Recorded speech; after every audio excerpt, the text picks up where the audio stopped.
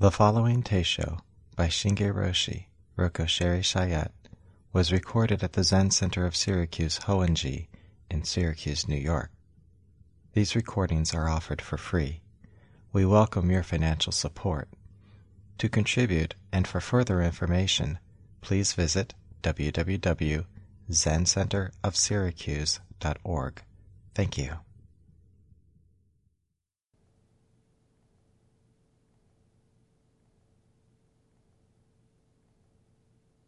Hekiganroku, Case 38, Fuketsu and the Dharma Seal. Engo's Introduction.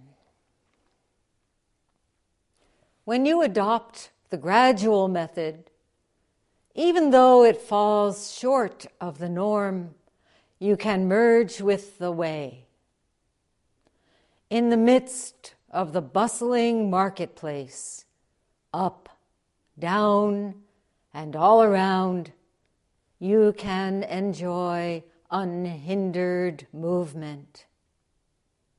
When you adopt the sudden method, you leave behind no trace. Even the Buddhas and ancestors cannot find you.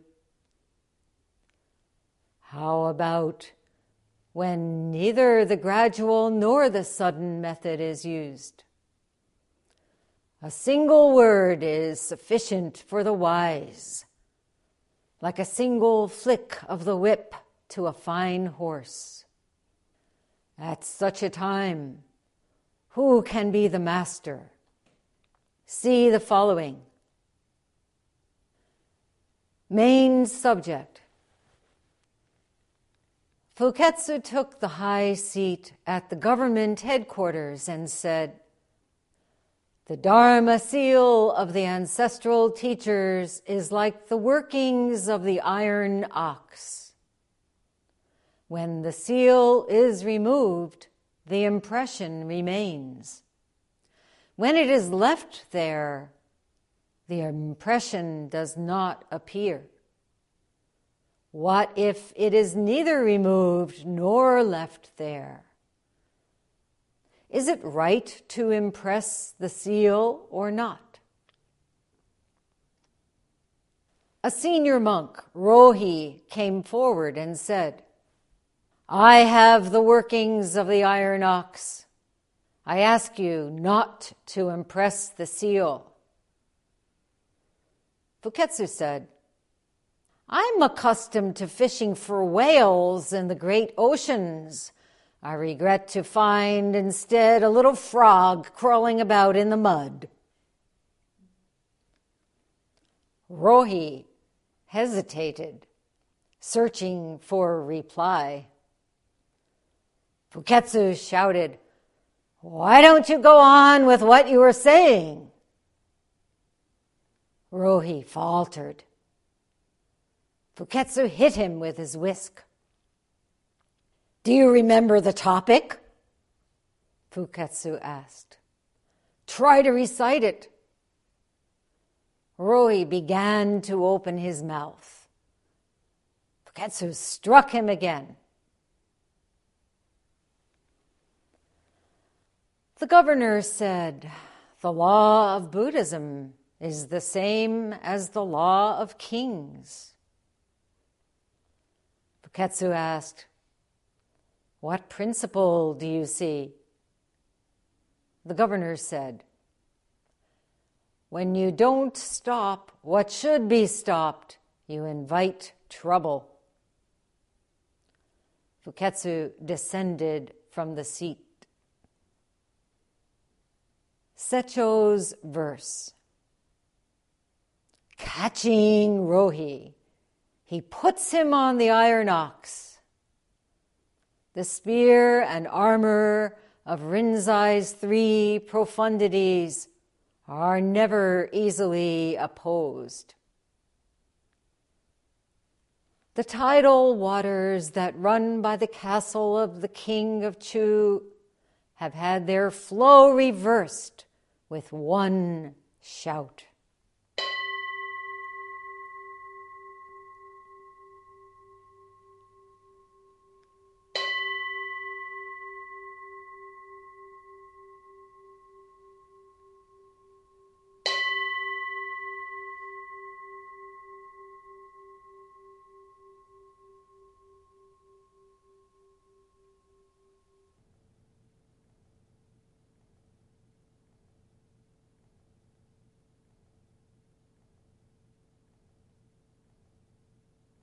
I asked Nikyu to give a talk during this session.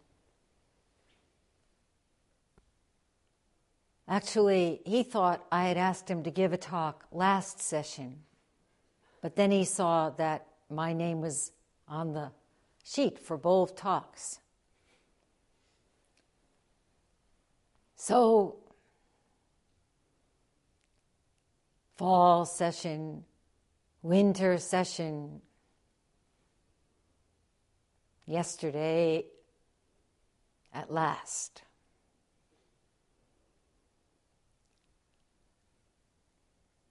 Neither of us really knows anything about anything, especially dates.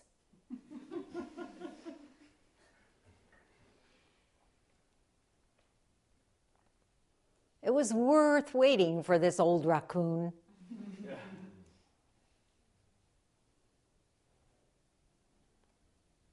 Last year, with my being at Daibosatsu Zendo so often and feeling great concern for abandoning my beloved Sangha at Hoen-ji for a week or two at a time, I asked Nikyu and several others to form Tisarana Council, a council of elders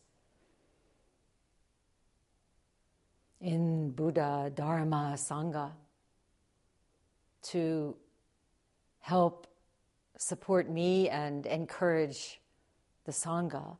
And they have done this very well. And I asked Nikyu to give several Sunday talks also during this past year and heard good reports. I've known him since the early 70s. He was a founder of Hoen-ji before it was known as Hoen-ji. So I've decided to increase his role here. This April at Daibosatsu Zendo, April Holy Days session, March 30th through April 6th, we'll have a ceremony in which I will authorize him as a Dharma teacher.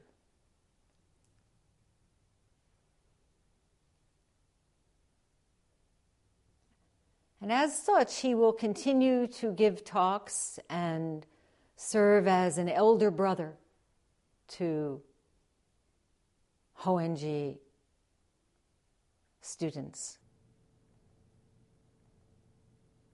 It's not transmission, but rather acknowledgement of what he already is.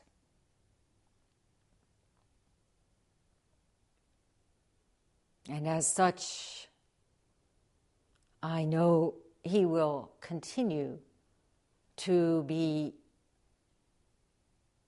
inconspicuous bodhisattva for us all.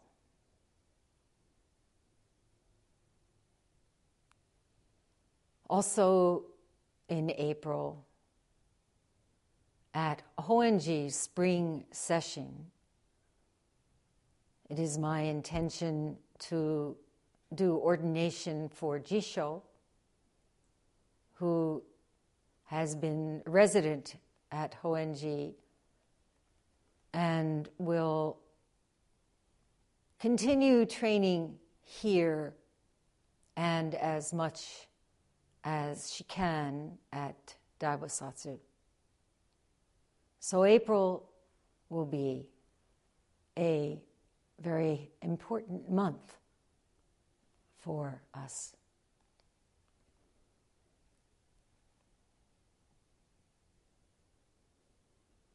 This Jukai session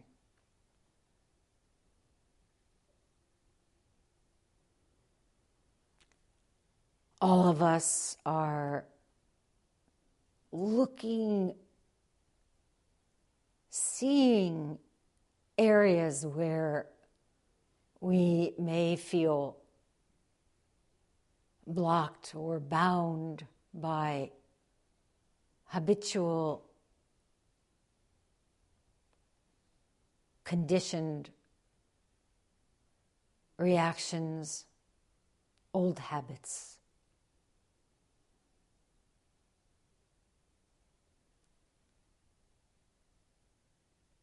To be able to see more clearly in the context of even 3-day session is not always such a pleasant thing. We get more than we bargained for.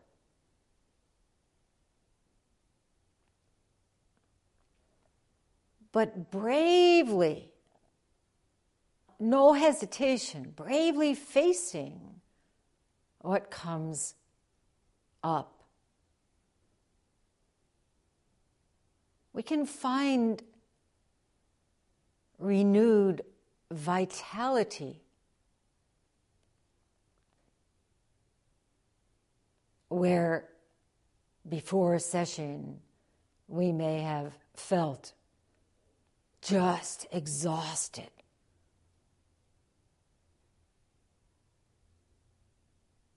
Depressed. We can take up the challenge and discover that we have what it takes to be the master of our life.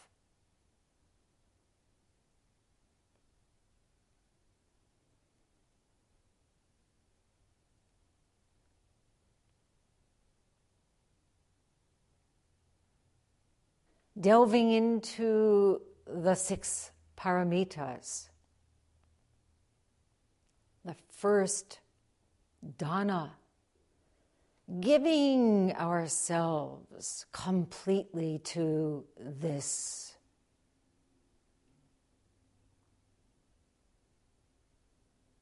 The second, all of us are examining the precepts together. We are living the precepts together.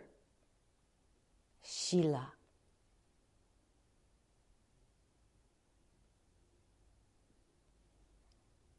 Third, kshanti. Practicing patience. Patient forbearance, even when our limbs are cut away piece by piece by the Raja of Kalinga. You may not have encountered him yet, but you will.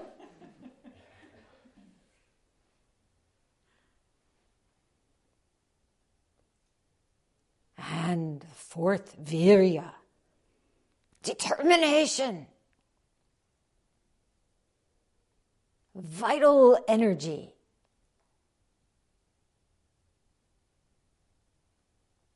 Fifth, jhana, sitting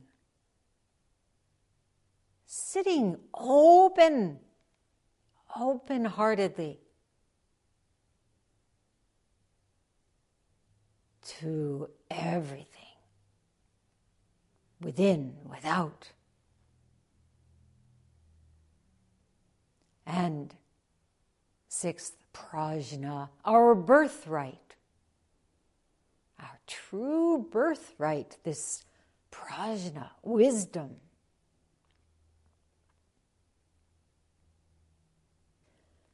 But to sit together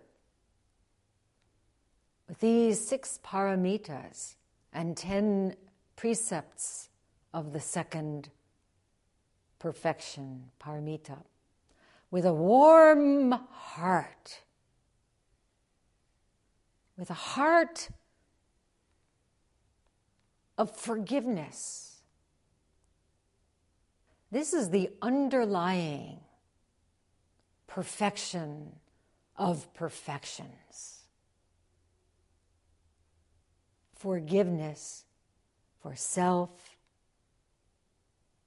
and so-called others. Self is other. We come to see that. Forgiveness arises naturally. The more we sit, the softer what we thought were our edges becomes. And out of this forgiveness comes true compassion.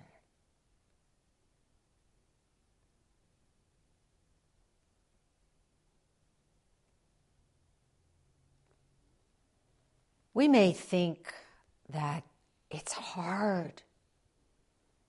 We may look at the precepts and think, how can I?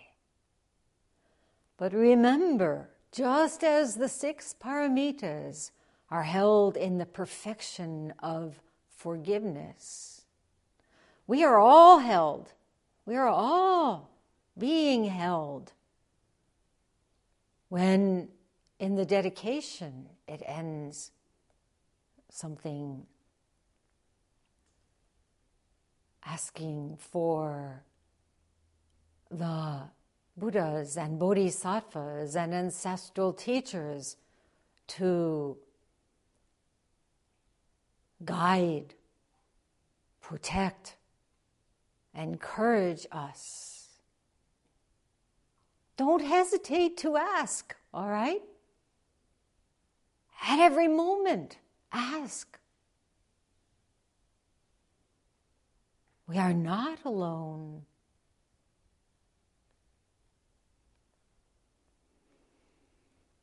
Some of you may remember, this is maybe arcane, maybe only a few of you ever heard Justin Hines and the Dominoes. How many?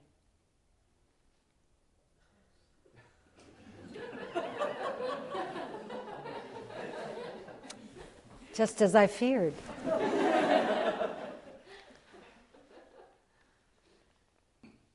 O Jah, guide and protect I from this bitterest condition. Also my enemies and my friends across the waters. No? You don't remember? Oh, Jah.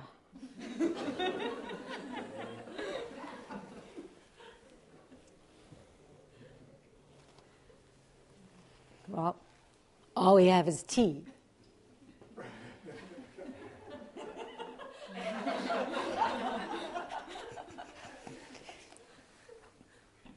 Where's that spliff?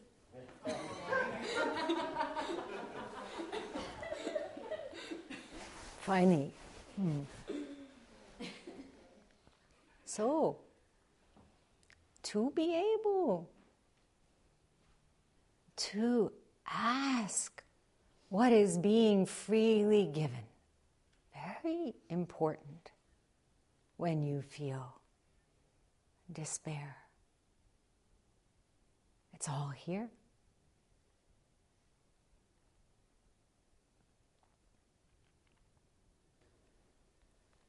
Fuketsu and the Dharma seal. Fuketsu Ensho lived from 896 to 973, and he was Rinzai's great-grandson in the Dharma.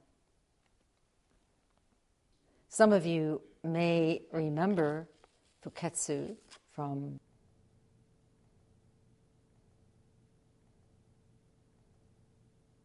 another case. Re and be.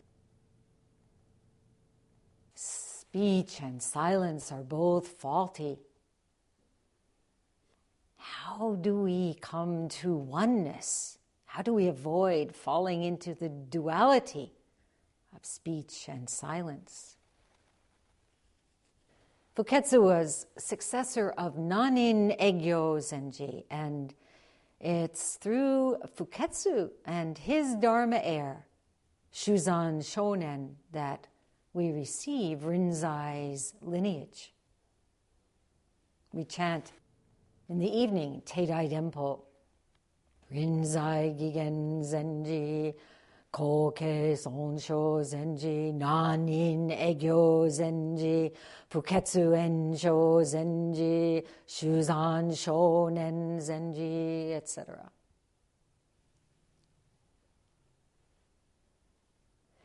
He started out studying the Confucian classics and decided to take an examination to become a public official. But he failed. And this failure changed his life. We may think in our own lives of some failure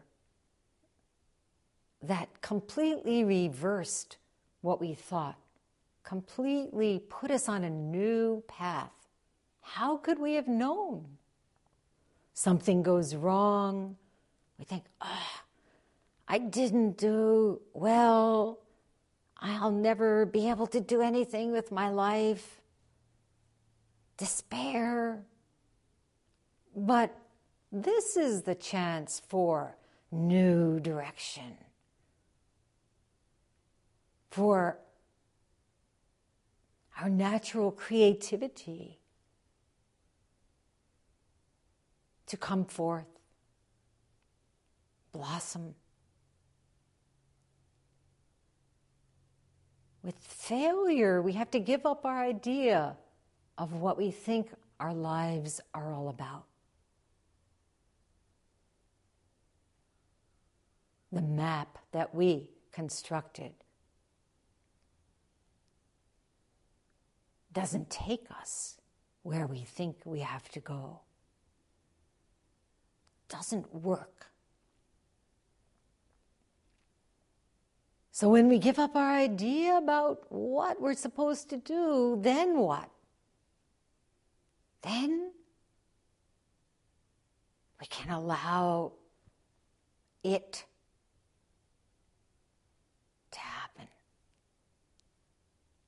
We can say, okay, I'll do my utmost. Even though I don't understand what's being called for. Have you ever been in that situation? Just clueless? But instead of running away from it, say, okay, I'm ready. Then the Dharma's real work can occur. So, being a failure at Confucian civil service, Fuketsu turned to Buddhism. Somehow,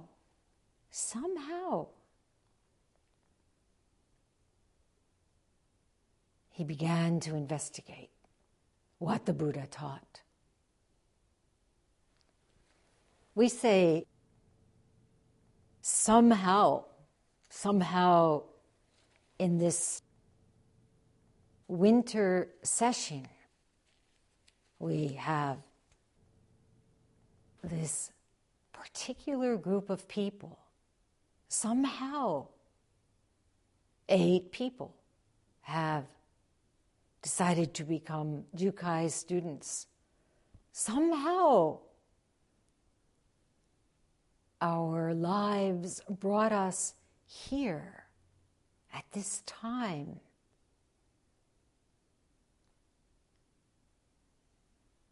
And we couldn't have imagined. Maybe at some point we thought to be an official in the Confucian government. But here we are.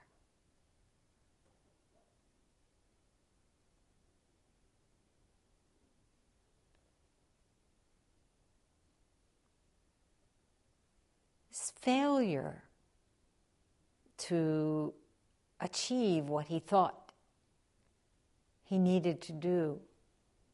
Failure is so important for our path. All of you, I'm sure, know the story of Master Kyogen. Kyogen's Man Up a Tree is case 5 in the Mumonkan. And he, too, experienced great failure with Isan.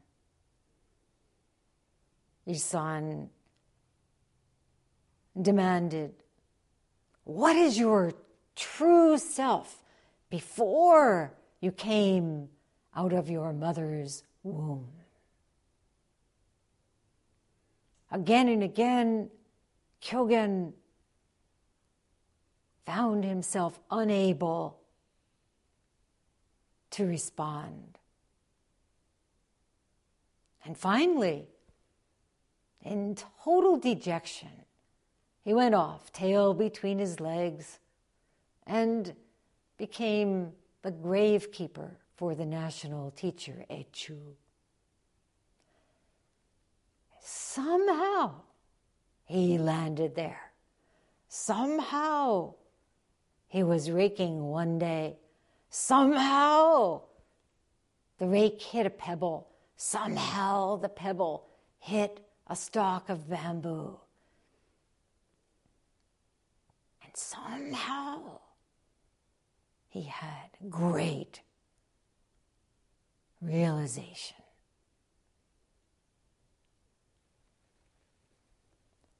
Great laughter. And great gratitude to his teacher for not helping him.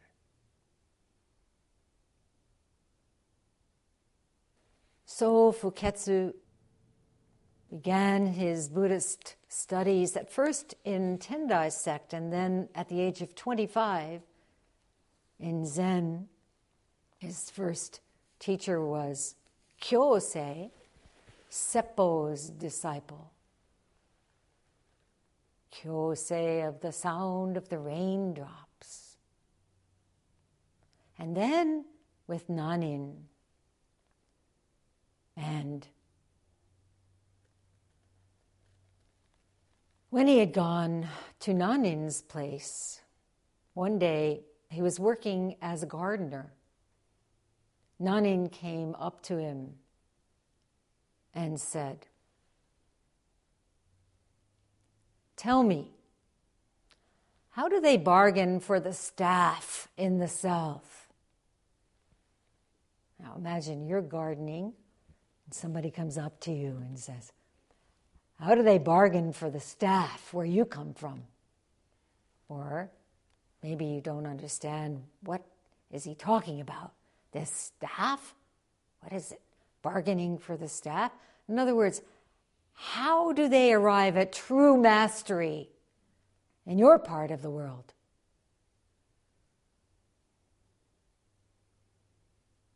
Fuketsu said, they make a special bargain.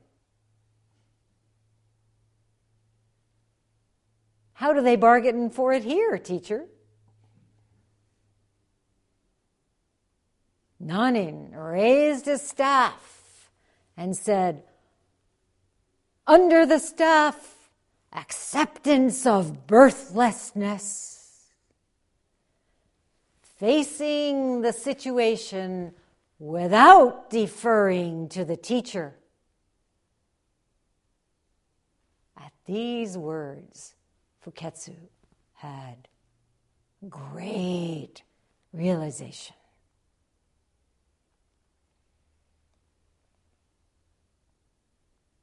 as we heard yesterday, without deferring to the emperor, without deferring to Bodhidharma, our first ancestor of Zen, just facing the situation, no knowing, no birth and death, and no end to birth and death. The acceptance, the radical acceptance of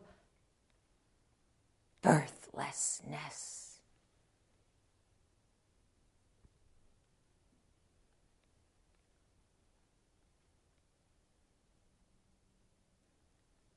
So today's case starts with an introduction by Engo about the gradual versus the sudden method in Zen. And Engo says, when you adopt the gradual method, even though it falls short of the norm, you can merge with the way. In the midst of the bustling marketplace, up, down, and all around, you can enjoy unhindered movement. And Hakuin comments about the gradual method, saying, expedient teachings seeking above while teaching below. This is truly being a bodhisattva, receiving wisdom and offering it. These expedient teachings, Hakuin says, are for dealing with those of middling and lesser faculties. You can decide yourselves.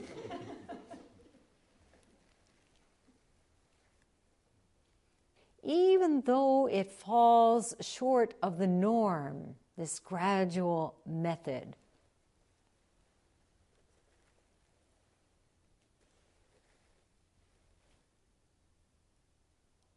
to be used for those who cannot get it directly, who need some upaya, some skillful means, some pointers on the way. Perhaps a few of us, need that?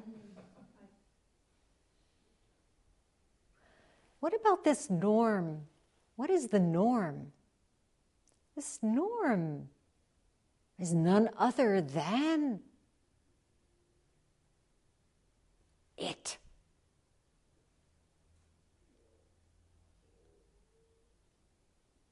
For those who cannot get it directly,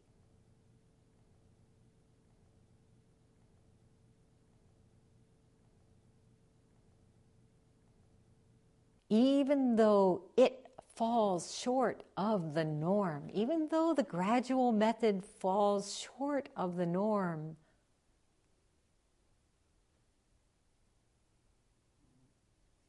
the norm, we all have it. It's not something paranormal or supranormal or abnormal. It's just this, as it is, one radiance.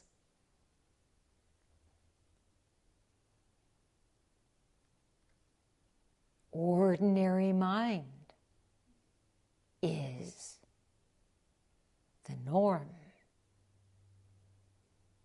We think we have to go and find extraordinary mind.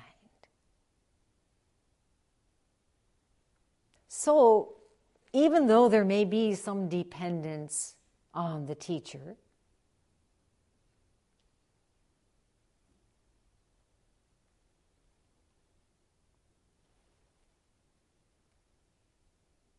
some deference, as Nanin said, without deferring, even though there may be some need for skillful means, even though the method falls short, it can become it. It is already it.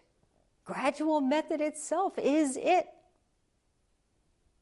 Then, through this gradual method, we can enjoy unhindered movement. Hakuin says, up, down, and all around, untrammeled and free, with all sorts of methods to respond to the potentialities of those with middling and lesser faculties. Sekida, who put together 2 Zen classics, speaks about the gradual method.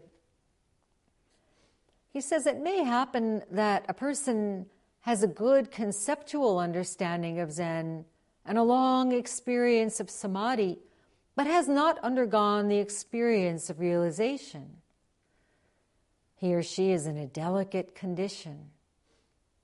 Sometimes his or her attainment is superior to a person who has had an insecurely based kensho. So we'll get to that in a moment.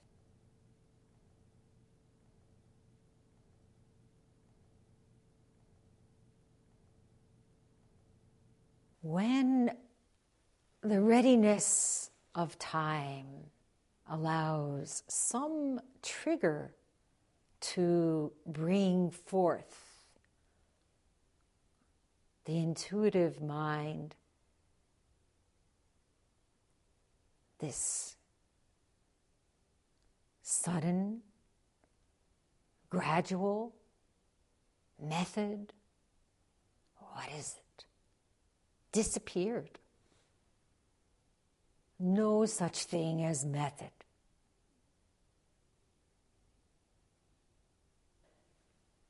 But if I ask you, are you content to have 30 more years of struggling, or would you rather have the sudden realization right here, right now? What would you say? 30 more years or sudden realization? It's a great Zen saying. 30 more years. Sudden realization, 30 more years. Both ways. You got it, you didn't get it, 30 more years. Wonderful?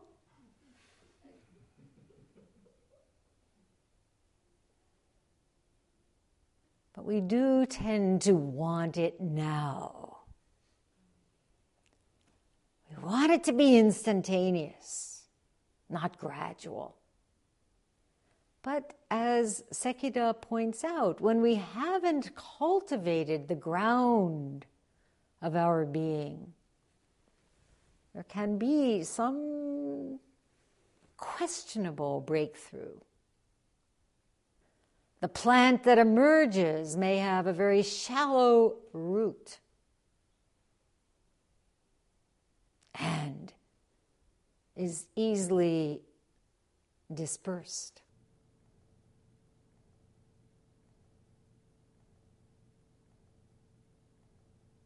Disrupted from the soil.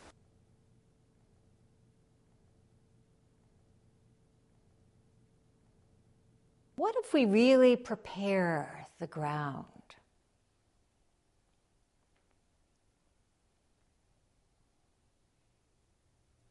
What if we're just content to be a gardener of our Zen life? Raking pebbles and digging deep, tilling the soil planting the seeds. It's really what we're doing, isn't it? Sitting here, doing zazen day in, day out, coming to sesshin.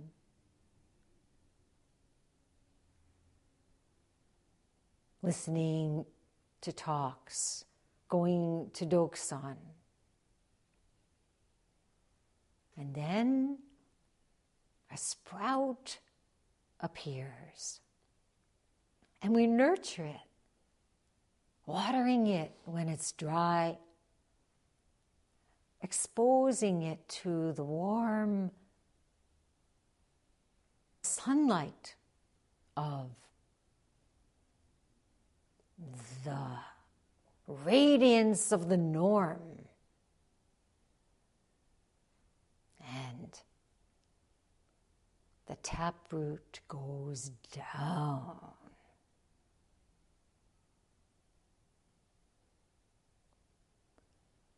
At Daibosatsu Zendo, we have a man named Kyu-san who is 80 years old. He came a few years ago after his wife died, and he wanted her to be buried in a Buddhist ceremony in a cemetery at Daibosatsu Zendo. And so he was asked, well, when will the cremation be? He said, no cremation. It's too hot. She doesn't want cremation. Well, we've never buried a body at Daibosatsu Zendo Sangha Meadow. No. Has to be. Okay.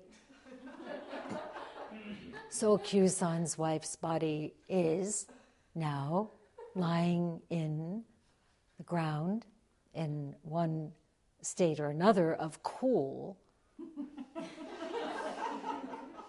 decomposition. And after this, he stayed around. Kyu-san has become the gardener at Daibosatsu Zendo. Many years ago, in 1974, we started a large garden. And over time, it was neglected, and suddenly, Kyu-san appeared. His wife went into the ground. He made a garden, not in the same place.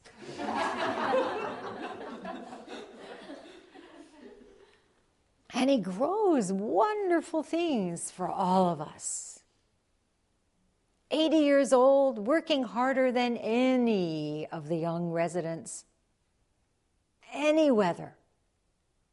If the ground is frozen, he goes through seed catalogs, makes sure the fences will be strong enough to keep off the bears and the porcupines and the woodchucks and the deer and everything else. And as the saying goes, when useless things do not clutter the mind, every season is a good season. For Kyu-san, nothing keeps him from tilling and working the soil. So here we all are, giving ourselves to this cultivating, this process of cultivating, pulling weeds, spreading the shit, mulching, and then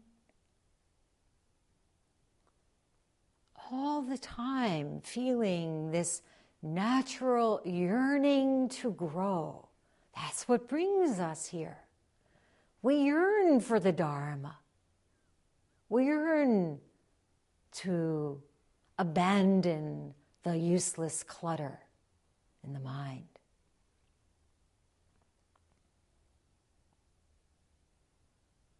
And gradually ripening in the sunlight,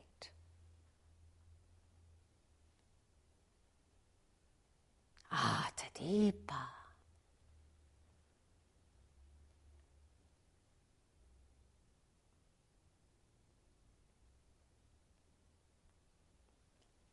And if we keep sincerely practicing, giving up all our ideas about achieving something, attaining something, all the spiritual materialism, all the methods, finding the right formula, anything we can come up with that we think will be preferable to what we are, where we are. If we just sit,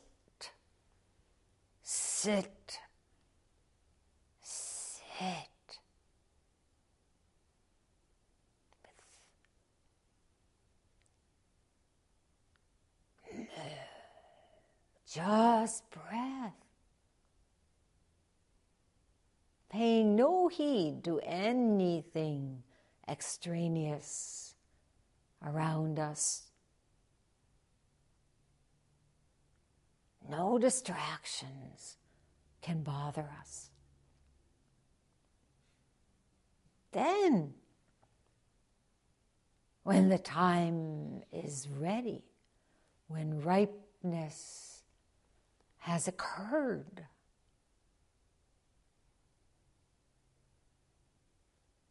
the slightest breeze, fruit drops, sound of a pebble, mind opens.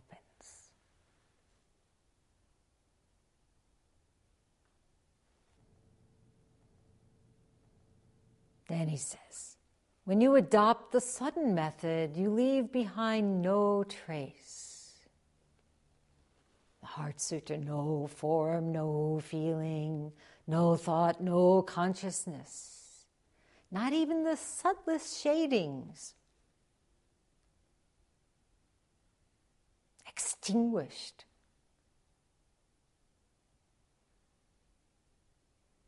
Beyond words and phrases. Genuine realization.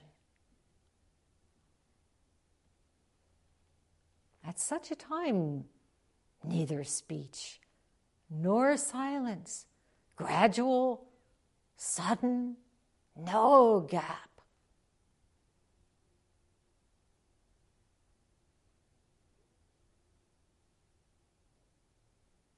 We know the saying, when I first began practicing, mountains were mountains, rivers were rivers.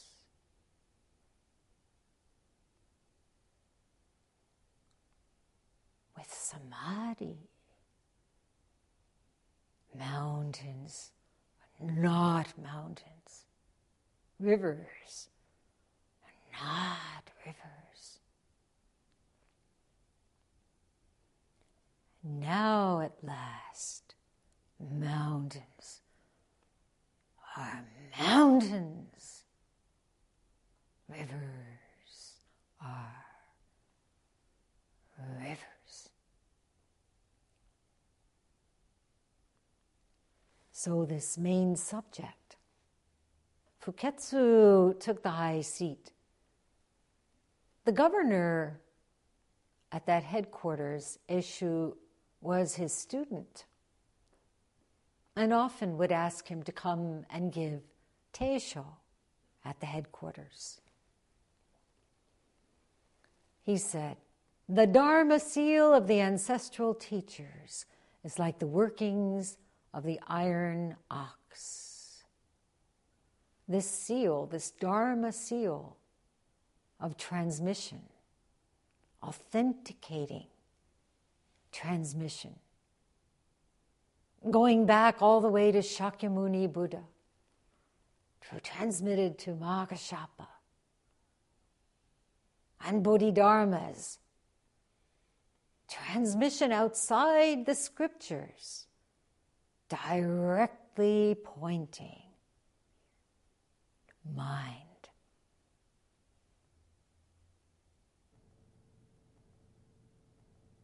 So this seal is very important in our tradition to authenticate awakening, for a teacher to say, yes, this precious acknowledgement, formally and publicly made, to avoid self-proclaimed holders of kensho. There are so many self-proclaimed teachers.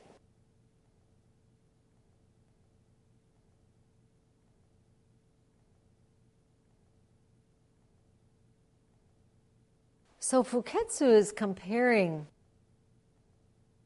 the workings of awakened mind to this iron ox, this huge iron statue that was constructed in ancient times by Emperor Yu to commemorate a gigantic dam that was built along the Yellow River to prevent flooding.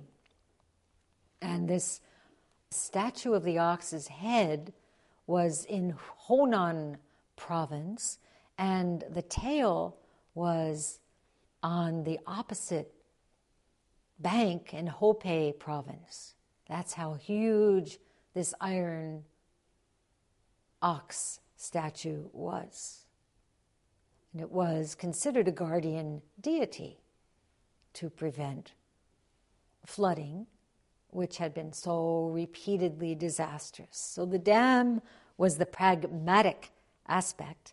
The iron ox was the symbolic aspect.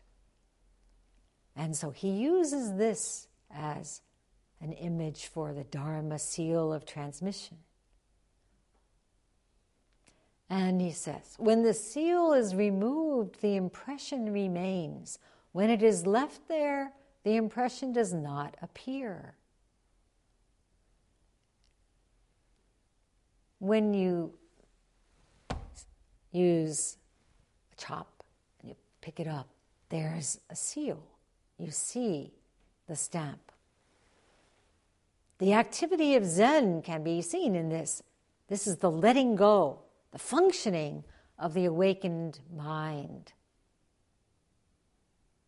Giving a teaching, helping a student to understand, giving some pointers. But of course, there's danger in that, as we've seen.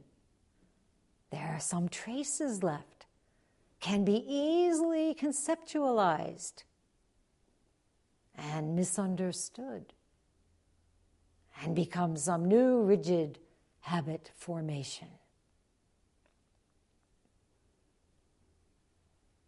When the seal is removed, transmission is acknowledged. This is all the gradual method. What is gradual? Grade, right? This is to show the grade. Yes, you've made the grade. At this moment, at a certain point, of course, this is never finished.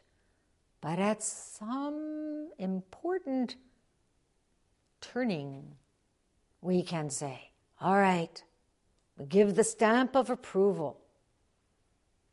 Some public pronouncement is made.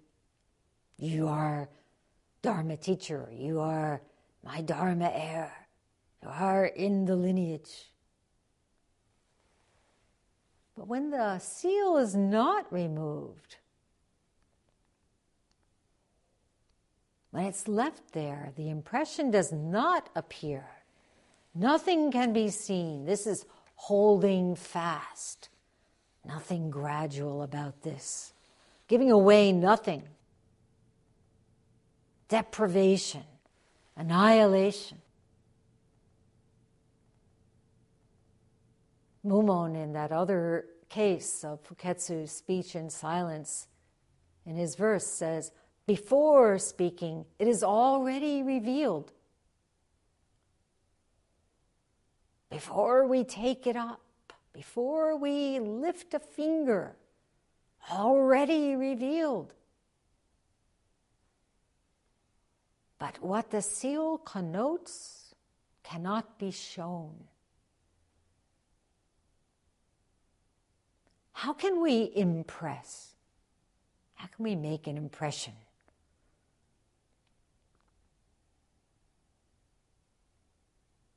It's like cutting healthy skin, as the saying goes. Once you speak, it can become a trap. So then Fuketsu asks, is it right to impress the seal or not? Fundamentally, is it necessary? If true understanding is there, how can it be a matter of making some official proclamation? Just expedience. Well, he asks the group in front of him, is it right? If it is neither removed nor left there, is it right to impress the seal or not? And this senior monk comes forth. Rohi takes the bait. He dares. He says he has Zen mind. He has no need for approval. He has no need for anything from Fuketsu. He is fundamentally Buddha. What more need we seek?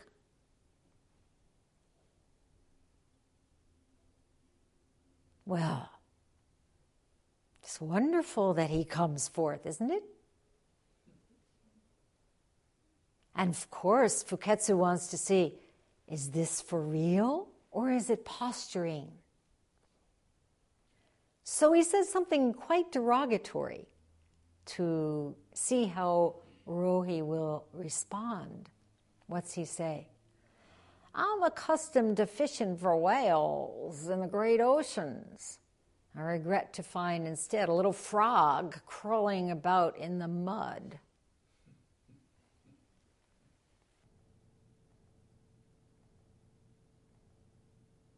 Is Rohi's willingness to come forth courage or overconfidence, or is he putting something on? Now this is really important for us. It may be that he came forward with some degree of arrogance or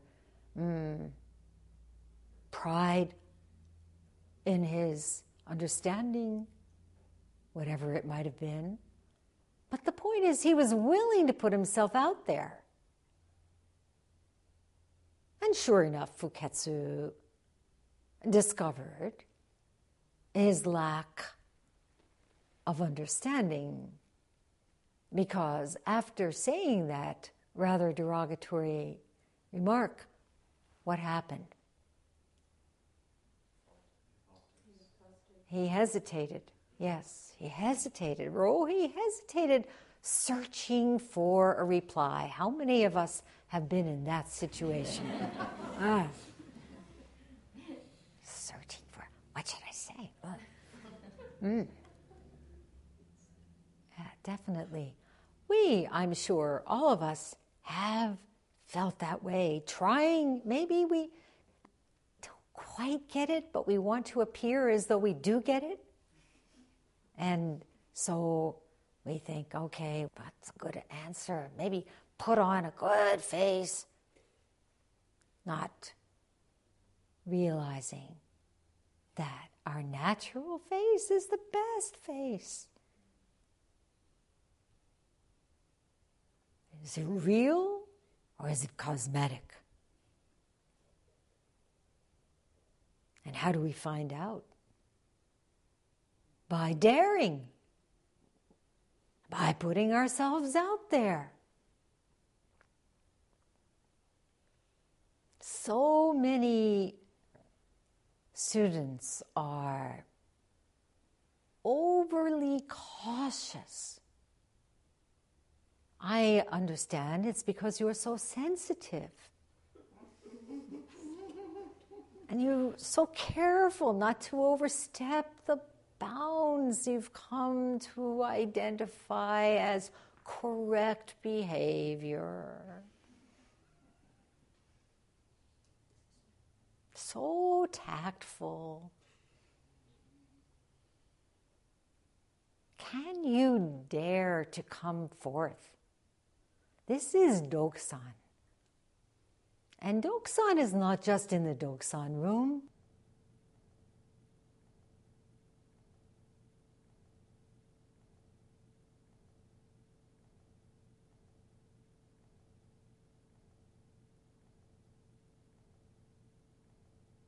If you think, I can't possibly have the right understanding, I don't have the worthiness, then of course there's this tentative feeling, and you don't want to be found lacking.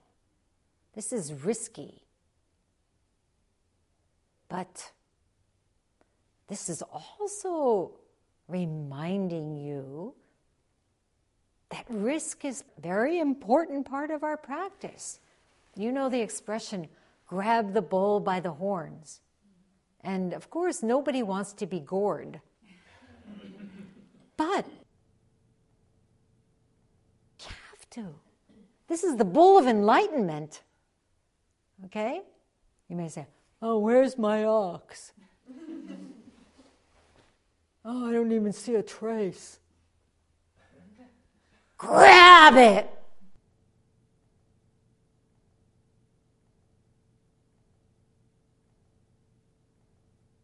Rinzai Roku is full of examples of people throwing themselves in the ring and getting beat up. So, for example, Kamben, chapter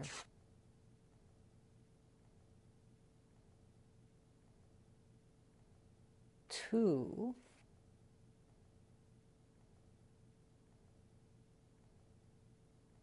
The master asked a monk, where are you from? The monk shouted. He didn't say, I'm from New Hampshire. The monk shouted. The master signaled him to sit down. The monk was going to speak. The master hit him. Seeing another monk coming, the master raised his whisk. The monk bowed. The master hit him. Still another monk came. The master raised his whisk. The monk ignored it. The master hit him too. And many, many other such wonderful examples of monks seemingly getting bested, a nun too, even, believe it or not. And we think, oh, they were hit, they lost. That's bad to be hit. But then, what are we missing?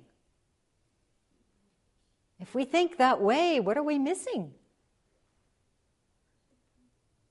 Their boldness, they're just what you were saying, they're risky. Yeah? We're missing the intimacy. The intimacy between teacher and student. We think, well, I like the teacher to, what? Admire my sincere practice.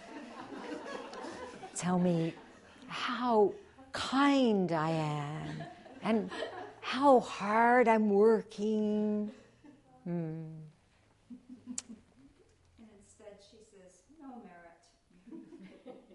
No merit. Toksan said, 30 blows if you can speak, 30 if you cannot. True intimacy. Can you see? This is our invitation to be brave, no matter what the outcome may be, to meet whatever challenges our lives bring us. not to step aside, but to be right there, stepping out of our comfort zone, risking everything. So this guy, Rohi, he was willing, but then he couldn't go the next round. He's in real trouble. He's standing there, he's thinking, he's hesitating, and the moment is gone. Nothing can be reclaimed. So then what? Fuketsu shouted, "Why don't you go on with what you were saying?" What was he saying? "I have the workings of the iron ox. I ask you not to impress the seal." Rinzai, "Why don't you go on with it? Do you remember the topic? Do you even remember what was being said? Was there something about an iron ox? Could you recite what we were talking about?" Rohi began to open his mouth. Fuketsu struck him again. And that's the end of that Dharma battle. So, of course, it is a disgrace for Rohi. Rinzai has asked him about the workings of his iron ox that he says he has and cannot bring them forth. So then the governor says, the law of Buddhism is the same as the law of kings. And Fuketsu checks him out and says, "What principle do you see?" And the governor replies, "When you don't stop what should be stopped, you invite trouble." Whether it's Buddhist law or civil law or university law or Zendo law,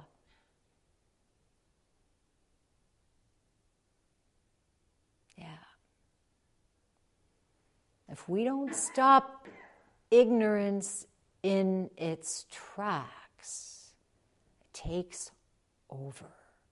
And before we know it, the Tea Party is running the country. Tea Party.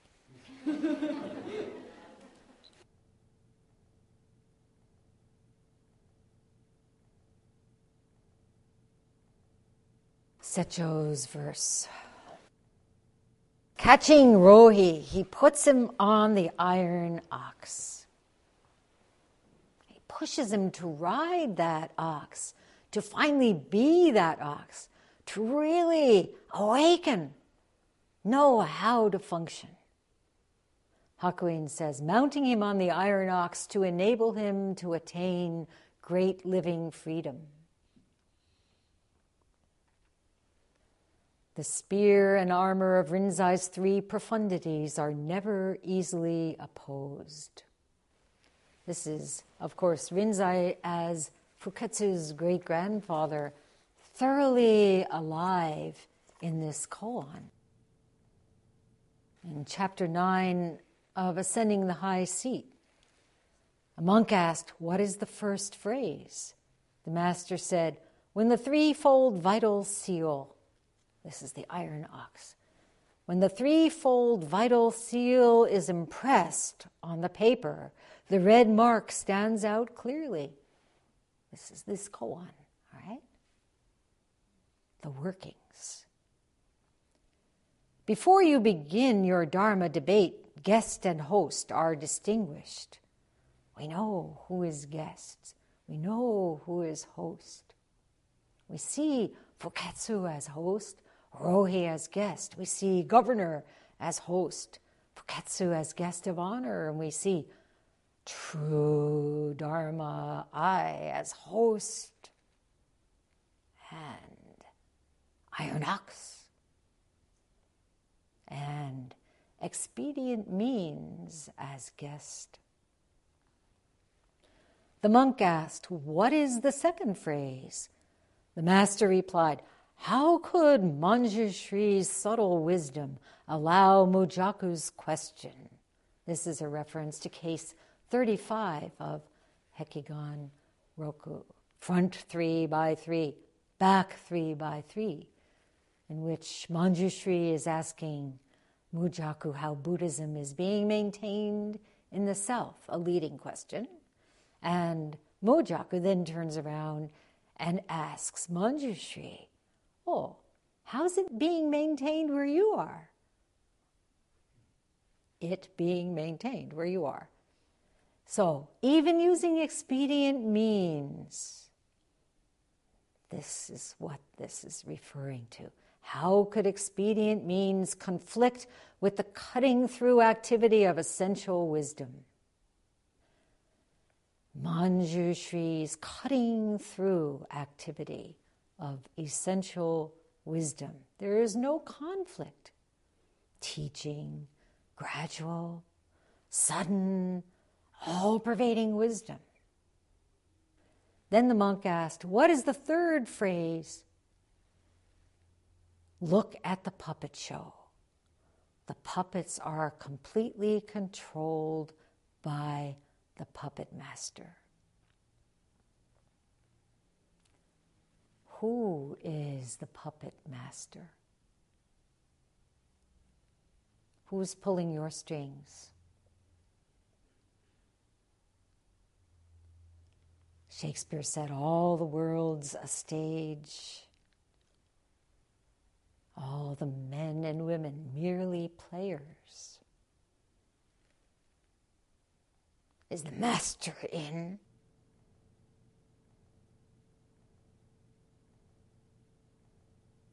Rinzai further said, "Each phrase must contain 3 vital gates, and each gate must have 3 essentials.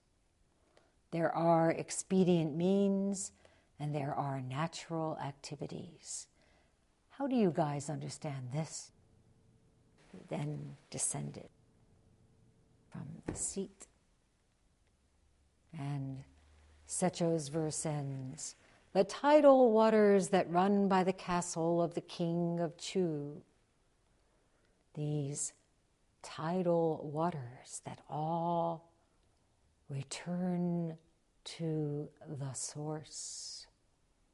Even if Rohi doesn't realize it, he cannot be any place but in the ocean of Dharma. We are in this ocean.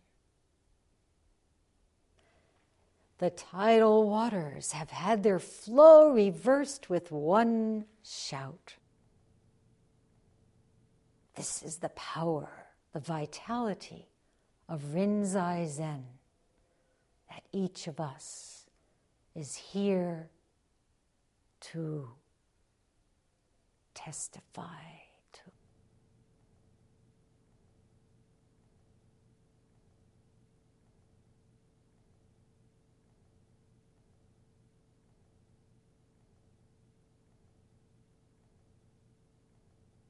Hai.